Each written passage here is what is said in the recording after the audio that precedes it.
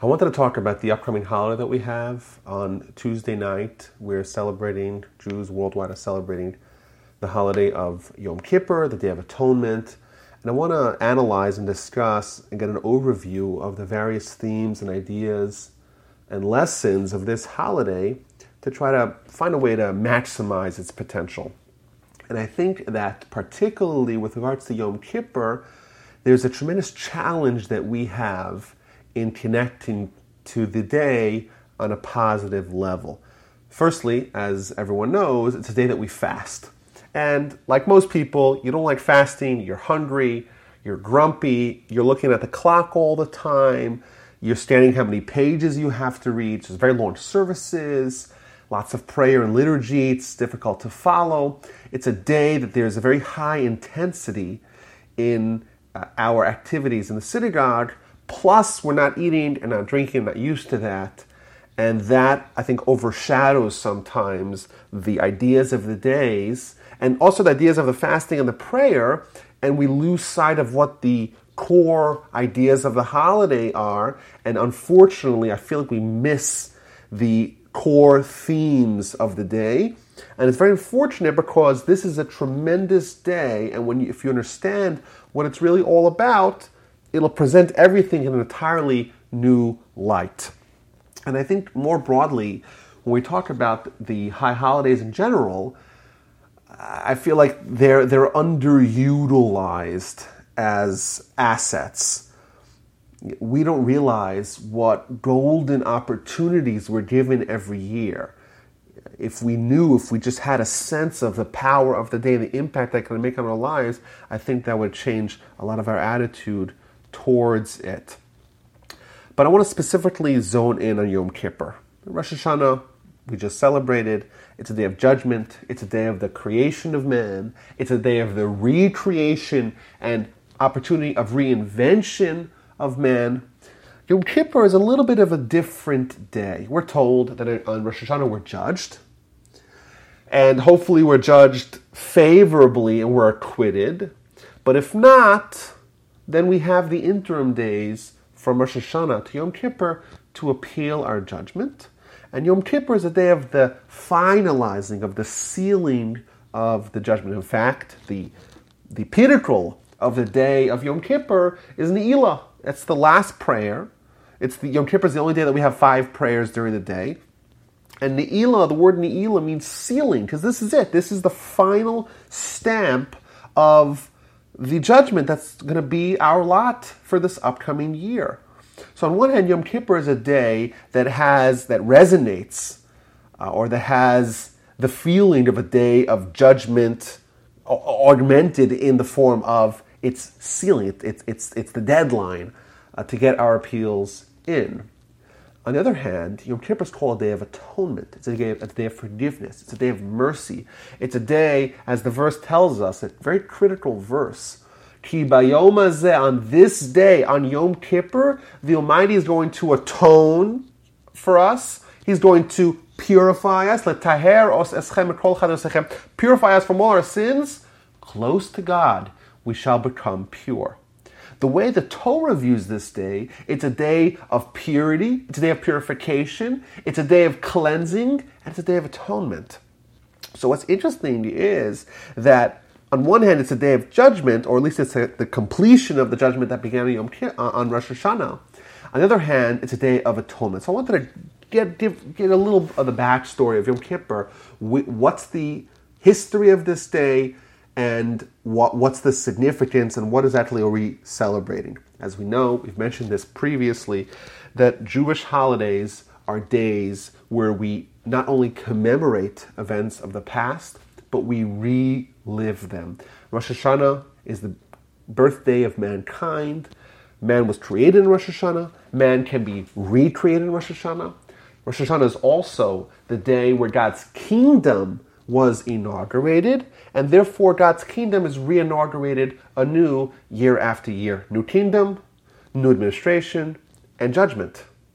So that's the duality of Rosh Hashanah. What is the backstory of Yom Kippur? What's the history behind this day, and how does that connect to these various themes that we see expressed in the themes and the liturgies and the prayers and the mitzvahs of Yom Kippur. So the story was like this. Jewish people, they leave Egypt. They spend the first 50 days moving around from place to place until finally they end up at Mount Sinai. Mount Sinai, the most significant event in all of human history, happens. An entire nation is elevated artificially to prophecy. Moses goes up and the people experience prophecy alongside him. It's a day where they start hearing, they hear the Ten Commandments, but start learning the mitzvahs, even though technically they got some mitzvahs beforehand in Marah, but put that aside. They got 2 or 3 mitzvahs beforehand in Marah, after they left Egypt, before they got to Sinai. But this is the experience. They had national prophecy, Ten Commandments, experienced prophecy along Moses, and then Moses disappears up the mountain, and everyone goes back to the camp, and they're waiting. And we're familiar with the story. Unfortunately, it doesn't go as planned. There's a miscalculation, whatever the story is. We can read about it at the end of Exodus. And unfortunately, on the day that Moshe is, or at least the calculation is that he's supposed to descend, he is nowhere to be found. The people lose it. What's going to be? Moses is gone. We have to find a replacement. And push comes to shove. One thing leads to the next. And they make the golden calf. Now, what the golden calf is a big question, not our topic. But either way, the Almighty is with Moses in heaven, and he tells him, your people, the Jewish people, are messing up terribly, and go find out what's going on. Moses descends from the mountain. He's holding the magical, godly tablets that have the Ten Commandments etched upon them. He goes there and he sees the revelry and sin that it has erupted in the camp. He takes the tablets, smashes them into the ground in front of everyone's eyes. He grinds up the golden calf, puts it in the water, gives everyone to drink, and tries to stop God's wrath. God tells Moshe, I'm going to destroy the people. I'm done with it. I'm fed up with these people. They're a stiff-necked nation. I don't want anything to do with them. I'm done. We're going to start a new nation, Jewish people 2.0. Moshe, you're going to be the leader. Everyone else, I'm done with. And this begins a process where Moshe starts praying on their behalf. And eventually, the Almighty accedes to Moshe's request, and he forgives the people. And that day is Yom Kippur. The day where the Almighty finally agreed to Moshe's prayers and Moshe's request for acquittal for the Jewish people for a sin that justifiably warranted the destruction of the Jewish people was Yom Kippur. The first Yom Kippur in history, what happened? The Jewish people who had been previously judged justifiably, based upon the evidence alone, we were warranted to be destroyed. The first Yom Kippur in history, the Almighty says, Salachti kedorecha. I have forgiven as per your words. The Jewish people are forgiven finally for the sin of the golden calf. That day became forever designated as a day of atonement. There is a spiritual aura that's present on the day of Yom Kippur that was ensconced in the first Yom Kippur in history to be a day that is potent for forgiveness. Forgiveness even on a scale of sin that's unimaginable to us, a sin that warranted a destruction of an entire nation. Thus, every year, we reach Yom Kippur again, and there's a power of atonement in the air. We have to do so little, and we get so much. I want to bring this back to the point we started with earlier. On one hand, we're told the Yom Kippur, like we said, is Day of Atonement. On the other hand, Yom Kippur is still linked back to Rosh Hashanah. Rosh Hashanah is the Day of Judgment. Yom Kippur is the sealing of the judgment. Now herein lies a tremendous miracle almost. Specifically in the day where there is an overabundance of forgiveness and atonement, a day where the worst sins can be wiped clean, that's the day that the Almighty chose to seal our judgment. It's almost as if the day that the jury has to finally deliver a verdict, that's the day when they all are unusually predisposed to acquittal. Think about that power. Think about that. Our lives, the lives of our kids and our family and our communities are hanging in the balance. What's going to be? And you know what? If you look at our behavior, most of us, we have a lot of things that we're not so proud of. Not everything that we did over the past year is admirable. And you know what? When we sin, a sin against God, what is that? That's mutiny. That's treason. God, who does so much for us, who created the heaven and the earth, total power over all, He tells us to do a mitzvah, we say no. He tells us not to do a sin, not to transgress, and we say, God doesn't want me to do it. I'll do it anyhow. Think about that. Think about how liable we are for our behavior. And comes on Yom Kippur. Yom Kippur is a day, that's it. This is the deadline. This is Judgment Day. And who knows what's going to be with us? We're going to be judged, and we're on the hook. And we have to live with the consequences of betrayal against God. It's unbelievable. And specifically on this day, this is the day where the Almighty says, I'm going to seal it on this day, the day where atonement is abundant. All you have to do is to make a few small steps, and you have atonement. Incredible. In fact, our sages tell us that the secret behind Jewish continuity, the fact that we're still here, all the other nations disappear, right? We're a historical anomaly. All the reasons why nations go extinct have been present by us tenfold, yet we're still around. What is the secret of our success? The Talmud tells us in the book of Sota that the reason why nations actually fail is because of sin. The Almighty says, I have a certain allotment of sin given to nations. Once they fill up their quota, they're done. And you know what? Our nation also has a quota. And also every year we start sinning. Unfortunately, sadly, we sin against God. And as it gets higher and higher and higher, every year we have Yom Kippur. And Yom Kippur brings us back to zero. Yom Kippur is a day that the Almighty tells us this is the day to ensure your survival as a nation. All you have to do, repent, and Yom Kippur will do the rest to bring all your sins back to zero personally, all your sins back to zero collectively as a nation, and that will guarantee our nation another year of survival. Incredibly powerful day that unfortunately most people are not aware of this power, and therefore we just look at it superficially and say, I can eat, oh my gosh, 24, 26 hours without food, even though I stuff myself and I have plenty of fat stored up to cover it. I'm so parched. Oh my gosh, it's so difficult. And we lose sight of what the opportunity of the day is. Now I want to take this a step further. So today is a day, Yom Kippur is a day of atonement. How does this atonement work? What are the mechanics of Yom Kippur that create this opportunity of atonement? So I read the verse prior. I'm going to read it again. This is again the verse that describes Yom Kippur from Leviticus chapter 16.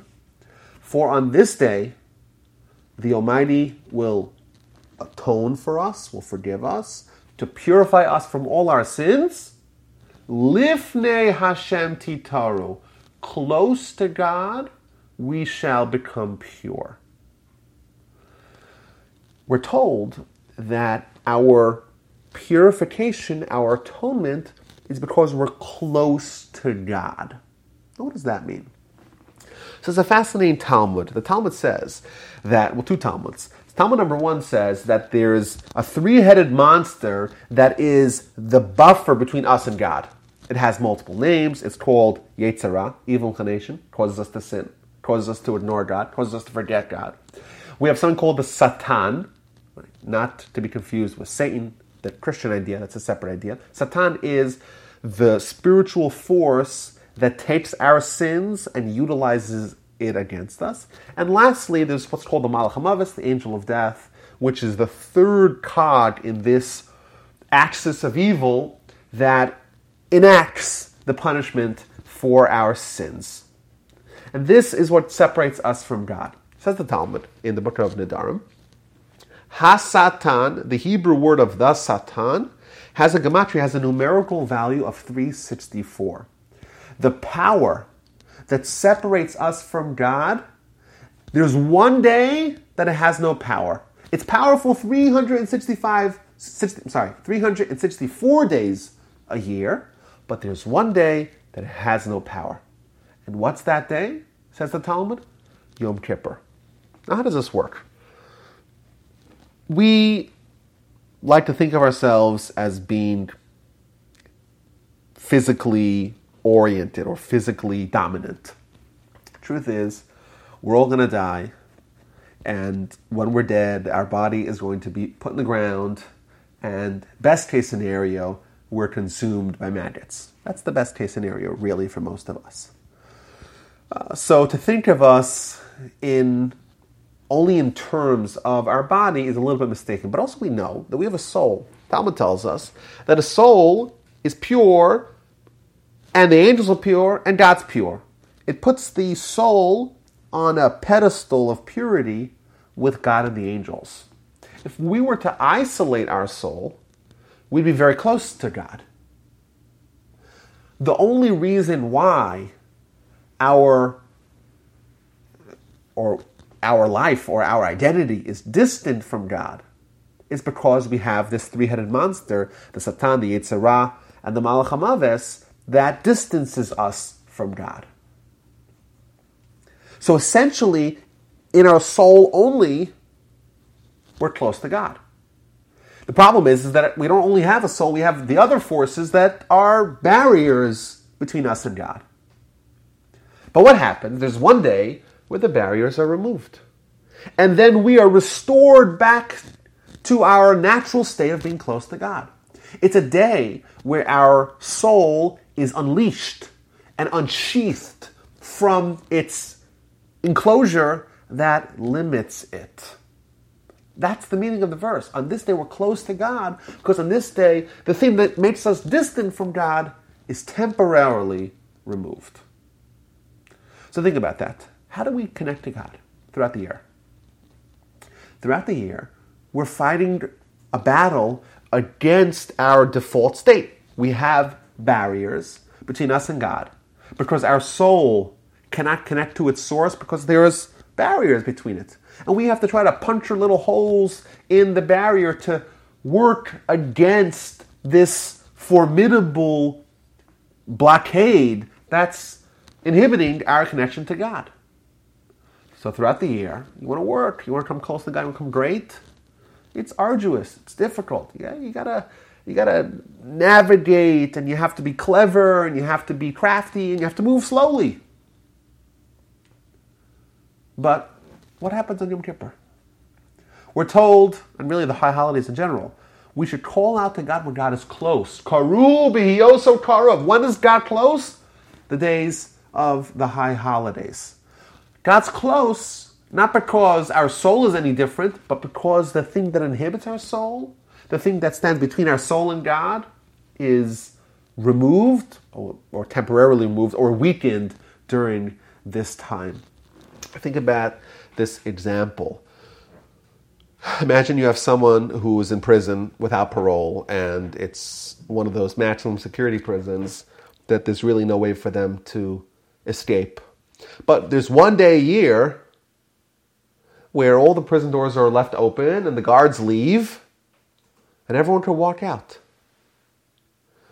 And you're in prison and you're miserable and it's really tough and it's really uncomfortable and you're not allowed to leave your cell for more than 35 minutes a day and you have to wash the floors and right? It's really bad.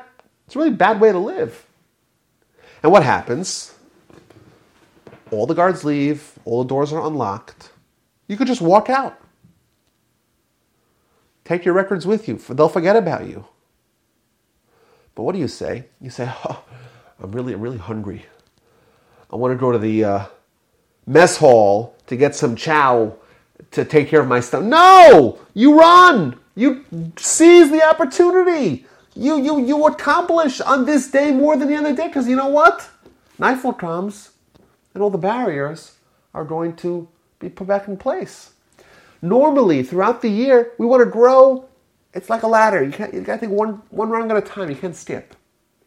On Yom Kippur, we have this little bouncy. We can just jump up as high as we want and change in ways that are not imaginable throughout the rest of the year. The whole year, we have to work against the Yetzer Hara, against the Satan. There's barriers between us and God.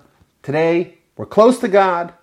This is the time that God's close. This is the time where we shall become close to God and purified. Lifnei Hashem Totaru, become pure. Close to God, we shall become pure. And it would be a tremendous loss for us to waste this opportunity. Now, I want to connect this idea to the other aspects of Yom Kippur.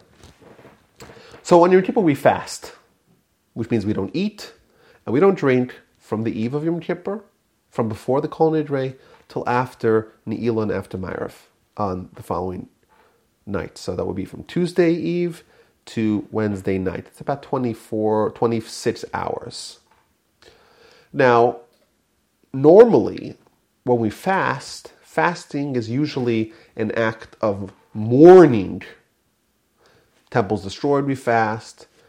Gedaliah ben Achikam is killed, we fast. The temple is, or the walls of Jerusalem are breached, etc. All the Jewish holidays are usually markers of bad events that happened in the past. We want to note it with the fast day. Yom Kippur is not like that. On Yom Kippur, our status is like that of an angel. An angel is close to God. An angel is spiritual first and doesn't have a physical iteration. On Yom Kippur, the thing that makes us distant from God is temporarily removed. So in a weird way, on Yom Kippur, we are elevated to the status of angels. Now, do angels need to eat? Do angels need to tend to a physical iteration of themselves?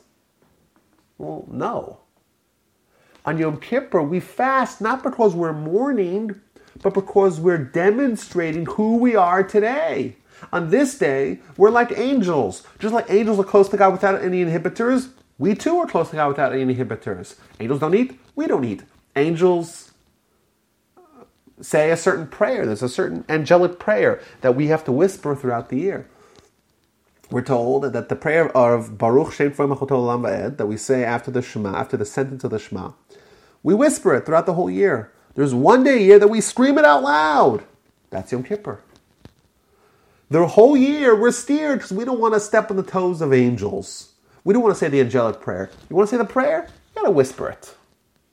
But in Yom Kippur, we're like angels. We're part of that fraternity. We can say it as loud as we want. We dress in white to reflect this purity. And that's why we fast. Fasting is not mourning. It's a celebration of our status of this day. And furthermore, this is a day that's the sealing of our judgment. It's a day that we could use as many mitzvos, as many merits as possible. Remember, our status is in the air. Who knows what's going to be with us? So we have a mitzvah, the Torah tells us, a mitzvah to not eat on Yom Kippur. That's a mitzvah in the Torah. So every second of 24, 26 hours of Yom Kippur that we don't eat, that's a mitzvah. So think about this. On the day that we need mitzvahs more than any other, we're given a mitzvah that's very easy. Right? It's not so hard not to eat. Maybe it's a little hard. But what happens when it's hard? The principle that applies everywhere in Jewish reward and punishment is that as per the pain is the reward. Lefum tzara agra. So let's say there's more pain. And you know what? It's 3 p.m. already and you're done. You're absolutely famished. Your head's hurting. You're so thirsty. You're parched. You feel like you're going to die. So now you're suffering to do a mitzvah? How much more valuable is that? You have to cherish the fact that you have 4 or 5 hours of suffering to do a mitzvah that the Almighty tells you to do, and to do it in pain. And think about how valuable that is. On a day that you need merits more than any other day, you could have so many merits just from withholding to eat. And what's more, what happens when someone says, it's very hard for me to fast. I need it, and right. I'll pray, but not fast. I want to share with you guys what the Talmud says here. This is the Talmud of the book of Yoma. The book of Yoma, the word Yoma means day. It's a book that talks about Yom Kippur. Now, the reason why it's called Yoma, which means day, is because in the Talmud's understanding, whenever we talk about day, there's one day that's unlike any other day. That's Yom Kippur. So thus, an appropriate name for the book that talks about Yom Kippur is just Yoma, the day. So at the end of the book, it says like this. It says, someone who sees a seminal emission on Yom Kippur should worry the entire year that they're going to die. What does this mean? So we're told that there's, besides for eating and drinking, there's other things that are prohibited on Yom Kippur. To wear leather shoes, to wash, to put anointments, and lastly, to engage in any sort of marital intimacy. Now, what's the common theme of these 5? That these are all acts of pleasure, physical pleasure. That's the mitzvahs of the day. Says the Talmud, if someone sees a seminal emission on Yom Kippur, he should worry the entire year. But let's assume he's able to outlast the year. He should worry he's going to die that year, but if he doesn't die, he should know that he is someone who will merit Olam Haba. Very strange Talmud. Someone who sees a seminal emission on Yom Kippur will die, but if he doesn't die, well, he's a really righteous person. What does this mean? So my grandfather used to explain this in a tremendously powerful way. On Yom Kippur, we're being judged. How are we being judged? Who are we? Are we individuals, or are we part of a collective? Are we part of the Jewish people? Now, if we're being judged as part of the people, well, the Jewish nation as a collective is very powerful, because the nation is more than just the sum of the parts. It's an entity that was founded by Abraham. It has Abraham and Isaac and Jacob and Moses and Aaron and Joshua. All these are the founding fathers of our nation, and thus they're part of this judgment as well. And all the great sages that have always lived, and all the great tzaddikim that still are around today, they're all part of this collective. And if we could just join that collective, we're judged as part of that collective. But what if someone says, I don't want to be part of the collective. The entire Jewish people are withholding from pleasure. I don't want to withhold from pleasure. So he sees a seminal emission on Yom Kippur. Well, how is he judged then? If he excludes himself from the collective, okay, he wants to be judged as an individual. You want to be judged as an individual, you're probably going to die that year. Do you know why? Because most of us can't withstand the scrutiny of the harsh judgment of our own actions. But if that person survives that year, he should know that he was judged as an individual, yet he merited to be acquitted. It must be he's a special person. Thus the Talmud makes a lot of sense. But bringing this back to fasting, when we fast on Yom Kippur, we are demonstrating that we want to be part of the collective. If the Jewish people are suffering, we're going to suffer alongside them, and then we'll be judged alongside them. And if we're judged alongside them, we're going to be meritorious in the verdict. And as a general rule, it's a positive theme or positive initiative on Yom Kippur is to think of ways that you could become more of a public person. Think of ways that you could become a person to whom the general public needs, and the more other people are relying on you, the broader your judgment is, and the more likely you are to be meritorious. So, for example, someone who heads an institution or a family or is a leader in the community, well, if they're taken away, who suffers? Not just them, but all the other people. And the more broad the constituency, so to speak, of someone's responsibility is, well, then the more people have to be judged to suffer this upcoming year, and the less likely that will indeed happen. So the more we're able to make ourselves someone that the public needs, the more likely we are to be someone who is going to merit a positive verdict on Yom Kippur. So that's the day. That's Yom Kippur. It's a day of judgment on one hand, on atonement on the other hand, a day of closeness to God, a day of ascension to the level of angels, and indeed a very powerful day that we don't want to lose out. We want to be cleansed from our sins. We want to be close to God. We want to utilize this opportunity. We don't want to stay languishing in the prison, so to speak. But there's a caveat. There's one rule. There's one linchpin that is needed if we want to be part of this day. If we want to have the power of Yom Kippur influence us, we must do teshuvah, we must repent. If someone wants to tap into the power of Yom Kippur, but they're not repenting, they don't get it. It doesn't work for them. Now, there really is a little bit of a subtle question here. Repentance is a general principle in Jewish life. You sin, you repent. And works all the time. So, if repentance is a principle throughout the year, you sin, you want to fix it, you repent, what's so special about Yom Kippur? And if we only can have Yom Kippur if we repent, then what do we gain with Yom Kippur? If we repent the whole year, it doesn't help. But if you're repenting on Yom Kippur, well, then you could have repented the day before Yom Kippur and you've had the same result. So what's going on over here? This is a very significant but very subtle point here. Indeed, the answer is like this. Repentance works throughout the year.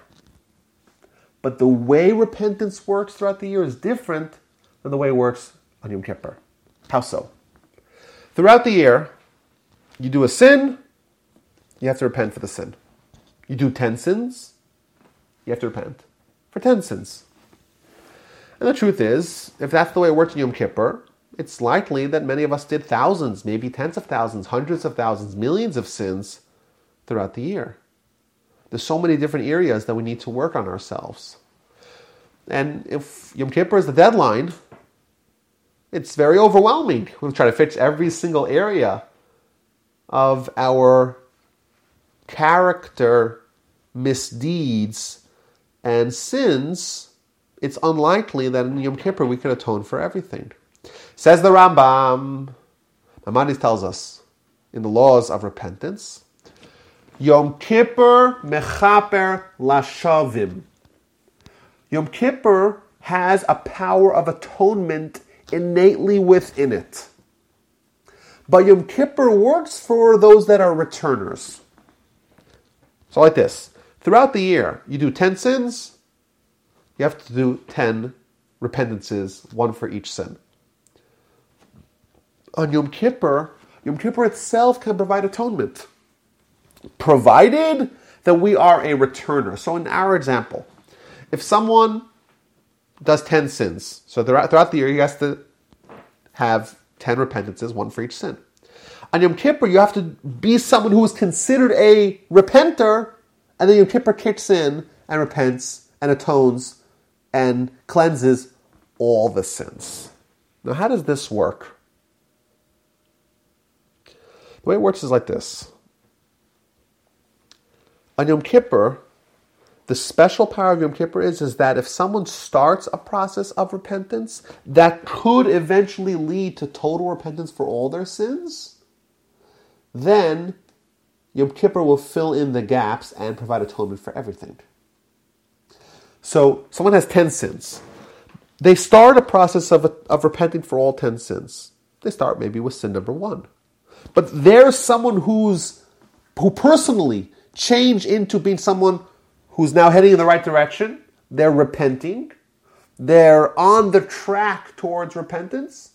Even though they didn't repent on every sin, and maybe they didn't even touch some of the sins, but they started on the process. Yom Kippur, Mechaper Lashavim. Yom Kippur provides atonement for repenters, for returners, provided that you are in the realm of a repenter, a returner. You are included in the magic elixir that is Yom Kippur. Now, repentance really is something very fascinating. And I think we don't really appreciate its value. Now, the Talmud tells us in the book of Psachim, page 54, that there are 7 things that were created before the world. What are these 7 things? So, first is Torah, and the second is repentance. Now, what does this mean that something is created before the world was created? What it means is that it doesn't follow the rules of the world. It's supernatural.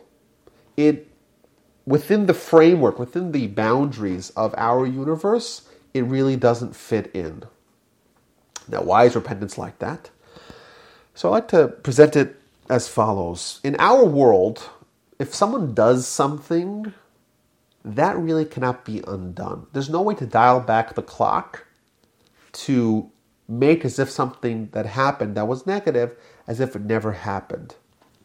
Now, if someone does something bad, they could rectify it, they could mend it, they could try to find a way to make the other person, the other thing whole, but it's impossible to make as if it never happened. So as an example, if I take a baseball and I smash my neighbor's window, I could pay them for the window, I could sweep up the glass and make sure that no one hurts themselves, I could apologize, but I can't actually take those pieces of glass and put them back together as if it was never cracked. I cannot undo what I did. However, the way atonement works, the way repentance works, is that repentance is magical. It doesn't follow that rules. When someone repents, there's no scar.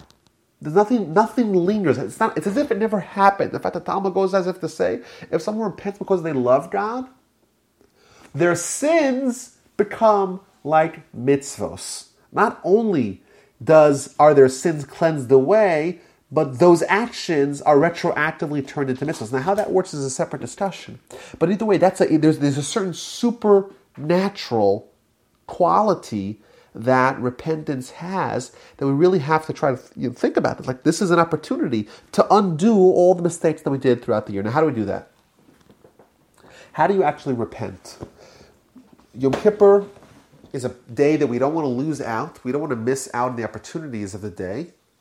But critically, we have to repent. If we don't repent, we lose it all. We gain nothing. Maybe we gain something as part of the Jewish people, but generally we're not going to have any value with the day.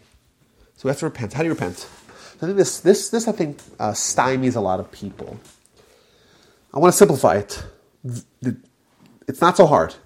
There's 4 steps to repentance. Number 1, someone sinned, stop the transgression. Number 2, regret what you did. Number 3, commit to never do it again. And lastly, confess. Vidui. That's part of the prayers. Simple. Don't overcomplicate it. It's not so difficult. Every one of us could do this. We sinned. We sinned against God. That's terrible. It's betrayal. It is treason. It's heresy. We're rejecting God. It's terrible. We got to fix it. Number one, we stop doing what we did. Number two, we regret what we did. We commit in our hearts to never do it again. And we confess. And magically, it's as if we never did it again. And you know what? If I repented, the sin is gone. And I commit to never do it again. But what happens, God forbid? God forbid, God forbid. After Yom Kippur, I forget about my commitment. And I renege upon the commitment. And unfortunately, I fall back into the same pattern of sin. Truth is, the repentance is done. Once I did the repentance and I'm genuine and I'm being sincere during the time of repentance, I really commit to never do it again, the sin is expunged. It's cleansed. It never happened. The ball was never thrown through the window. We're good. Sin never happened. And if I come to sin again, okay, my Yetzer Hara came back, my evil inclination came back, and I fell and I made a mistake. But that does not undo my repentance at the time of the repentance. Now, importantly, repentance only works for sins between man and God.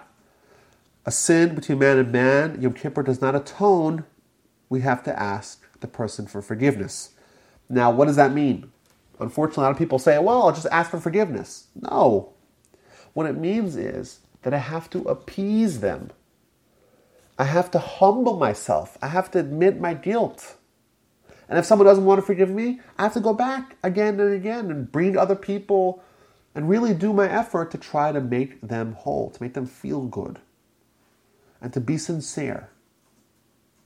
And on the flip side, if someone asks you for forgiveness, you may feel an urge to utilize the power that you have now. You to control their destinies, so to speak, and to be cruel, and to withhold forgiveness. Your job is to forgive and to allow yourself to drop this grudge that you have against them. And what's more, the Talmud tells us, the book of Rosh Hashanah, if you forgive others, you'll be forgiven by God.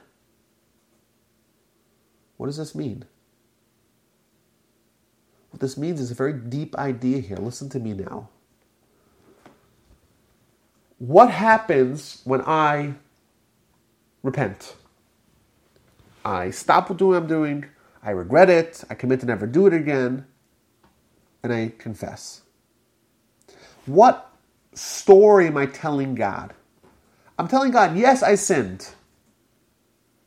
But that was before I made this commitment. Now I'm not going to sin anymore. I regret it. I stopped doing it. I'm a different person. That's the story I'm telling God. And the Almighty buys our story.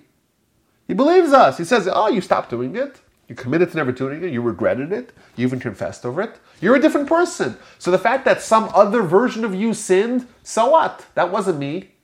That was my twin, quote unquote. That was someone else. That's why the Maimonides tells us that there is this notion of changing your name when you repent. Because you're a different person. We're a different person. That's the story we're telling God. What happens when someone comes to us and asks us for forgiveness? What story are they telling us?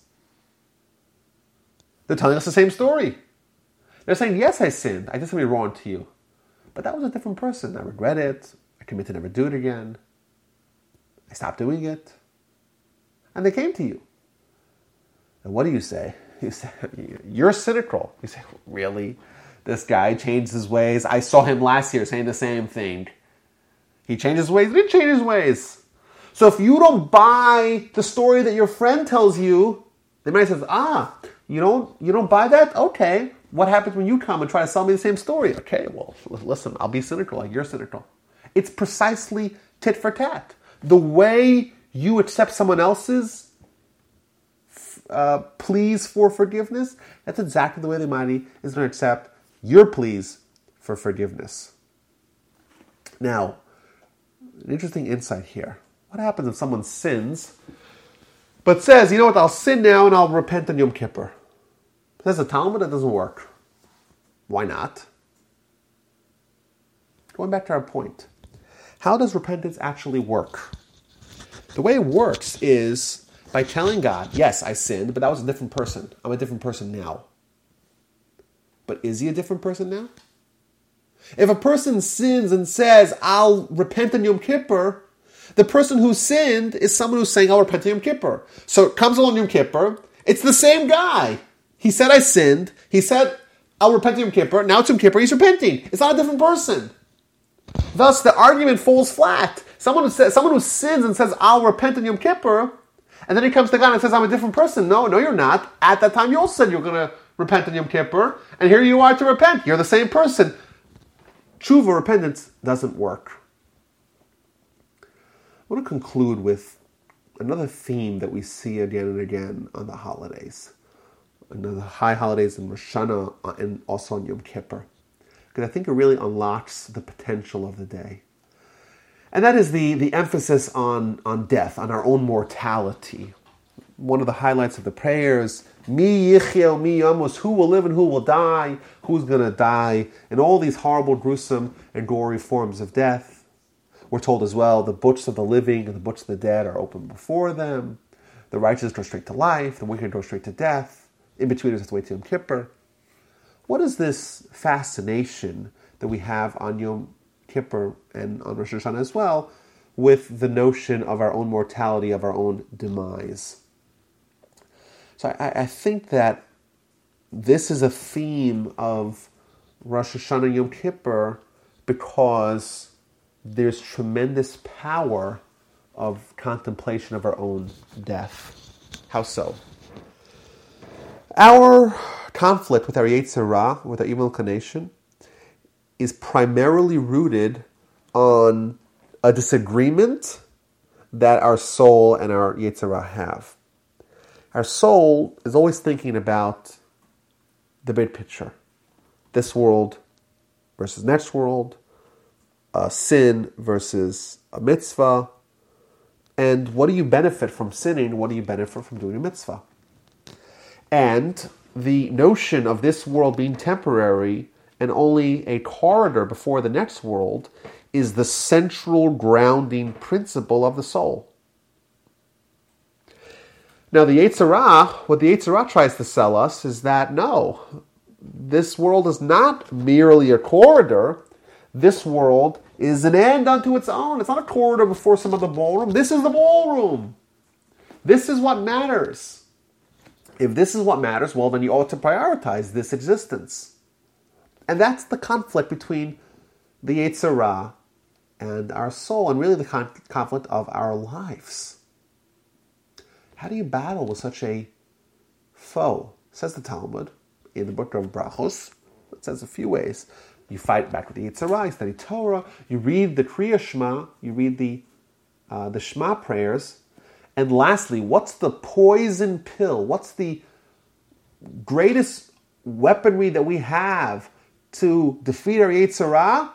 Yazkir lo Yom HaMisa. Remind him of the day of death. Thinking about our death is the antidote to the Yetzer Hara. All his arguments, the entire worldview that he builds for us, all that comes crumbling down once we realize that we're here temporarily and we're going to die and we're all going to die, and that's fact.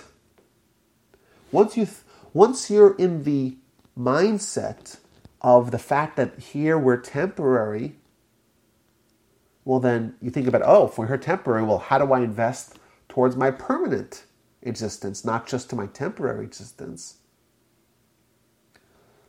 Now, I want to perhaps suggest that maybe the reason why Yom Kippur is so difficult for us, or at least the notion of contemplation of our own death is difficult for us, is because that opposes our Yetzer Hara. Our Yetzer Hara really did a number on us, really has dominance over our worldview. And when we think about his absolute nullification, it disturbs us. Why are we so scared of death? People say, well, death is a great unknown. No, it's not unknown. It's very much known. When you die, right away, your body starts to deteriorate, to rot and decompose. They're going to take you, put you in a box, dig a hole, lower you into the hole, cover you with earth. Simple. What's unknown about that? It's very much known. It happens all the time. There's 100,000 people dying a day, every single day. What's unknown about this? The real reason why we're scared of death is because the life that we're living, the life that the Yetzer Hara creates for us, all that is invalidated by death. Because everything of prioritization of this world comes crashing down with the notion of our death. It's terrifying for us. It's terrifying to be told that our life that we're living is totally repudiated. Well, we know it's fact that we're all going to die. But our thoughts, our words, our actions, our life are primarily invested in this world. What happens? Death and the notion of death totally repudiates and invalidates that life. Because what do you have? What do you benefit from this world and your investments in this world if you're just going to be put into a box and put on the ground? You're totally useless. It's absolutely devastating for us to think about what an utter waste of time our life is if we're investing in this world and we think about our death. Indeed, it's terrifying. And thus, death is really the final nail in the coffin, part of the pun, of the illusion that this world is a destination. You think about death, and right away you invalidate the Yetzer Hara. Yom Kippur. Yom Kippur is too powerful, too important a day to miss out. It's a day that we could really unleash our potential. But to do that, we have to be sober. We cannot take the misconception or the delusion of our Yetzer Hara that this world is all we've got, and don't worry about God, and don't worry about your sins, and don't worry about anything else, just live life to the max here. That notion destroys the power of the day. Therefore, as a tool, we're told in Yom Kippur, think about your death. Yeah, talk about it. It's not comfortable. But why is it not comfortable? It's not comfortable because it's an absolute death knell to the mistaken and disastrous and illusory attitude of our Yetzer Hara. Yom Kippur is a day we have to try to set ourselves back on straight. We have to become people that are returnees. We have to do tshuva. We have to be repenters. How do you repent? You got to come back to God.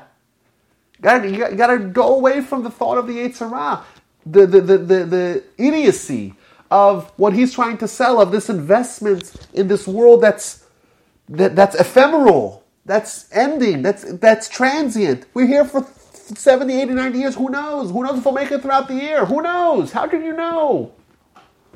And the Yetzer Hara tells us this is what we should invest in to the expense of our eternal self. That is a notion we have to banish on Yom Kippur. And one of the themes, indeed, of the holidays is to focus on our own death, because that automatically invalidates and destroys and displays the fallacies of the Yetzer Hara. So in conclusion, Yom Kippur is not a day of misery, it's a day of joy. It's a day we're close to God, a day where the barriers between us and God that are usually so formidable are at their weakest. It's a day that's the end of our judgment, but that also coincides with a day where there's a rush and a power of atonement that's there for the taking. Will we take it? The hope is yes.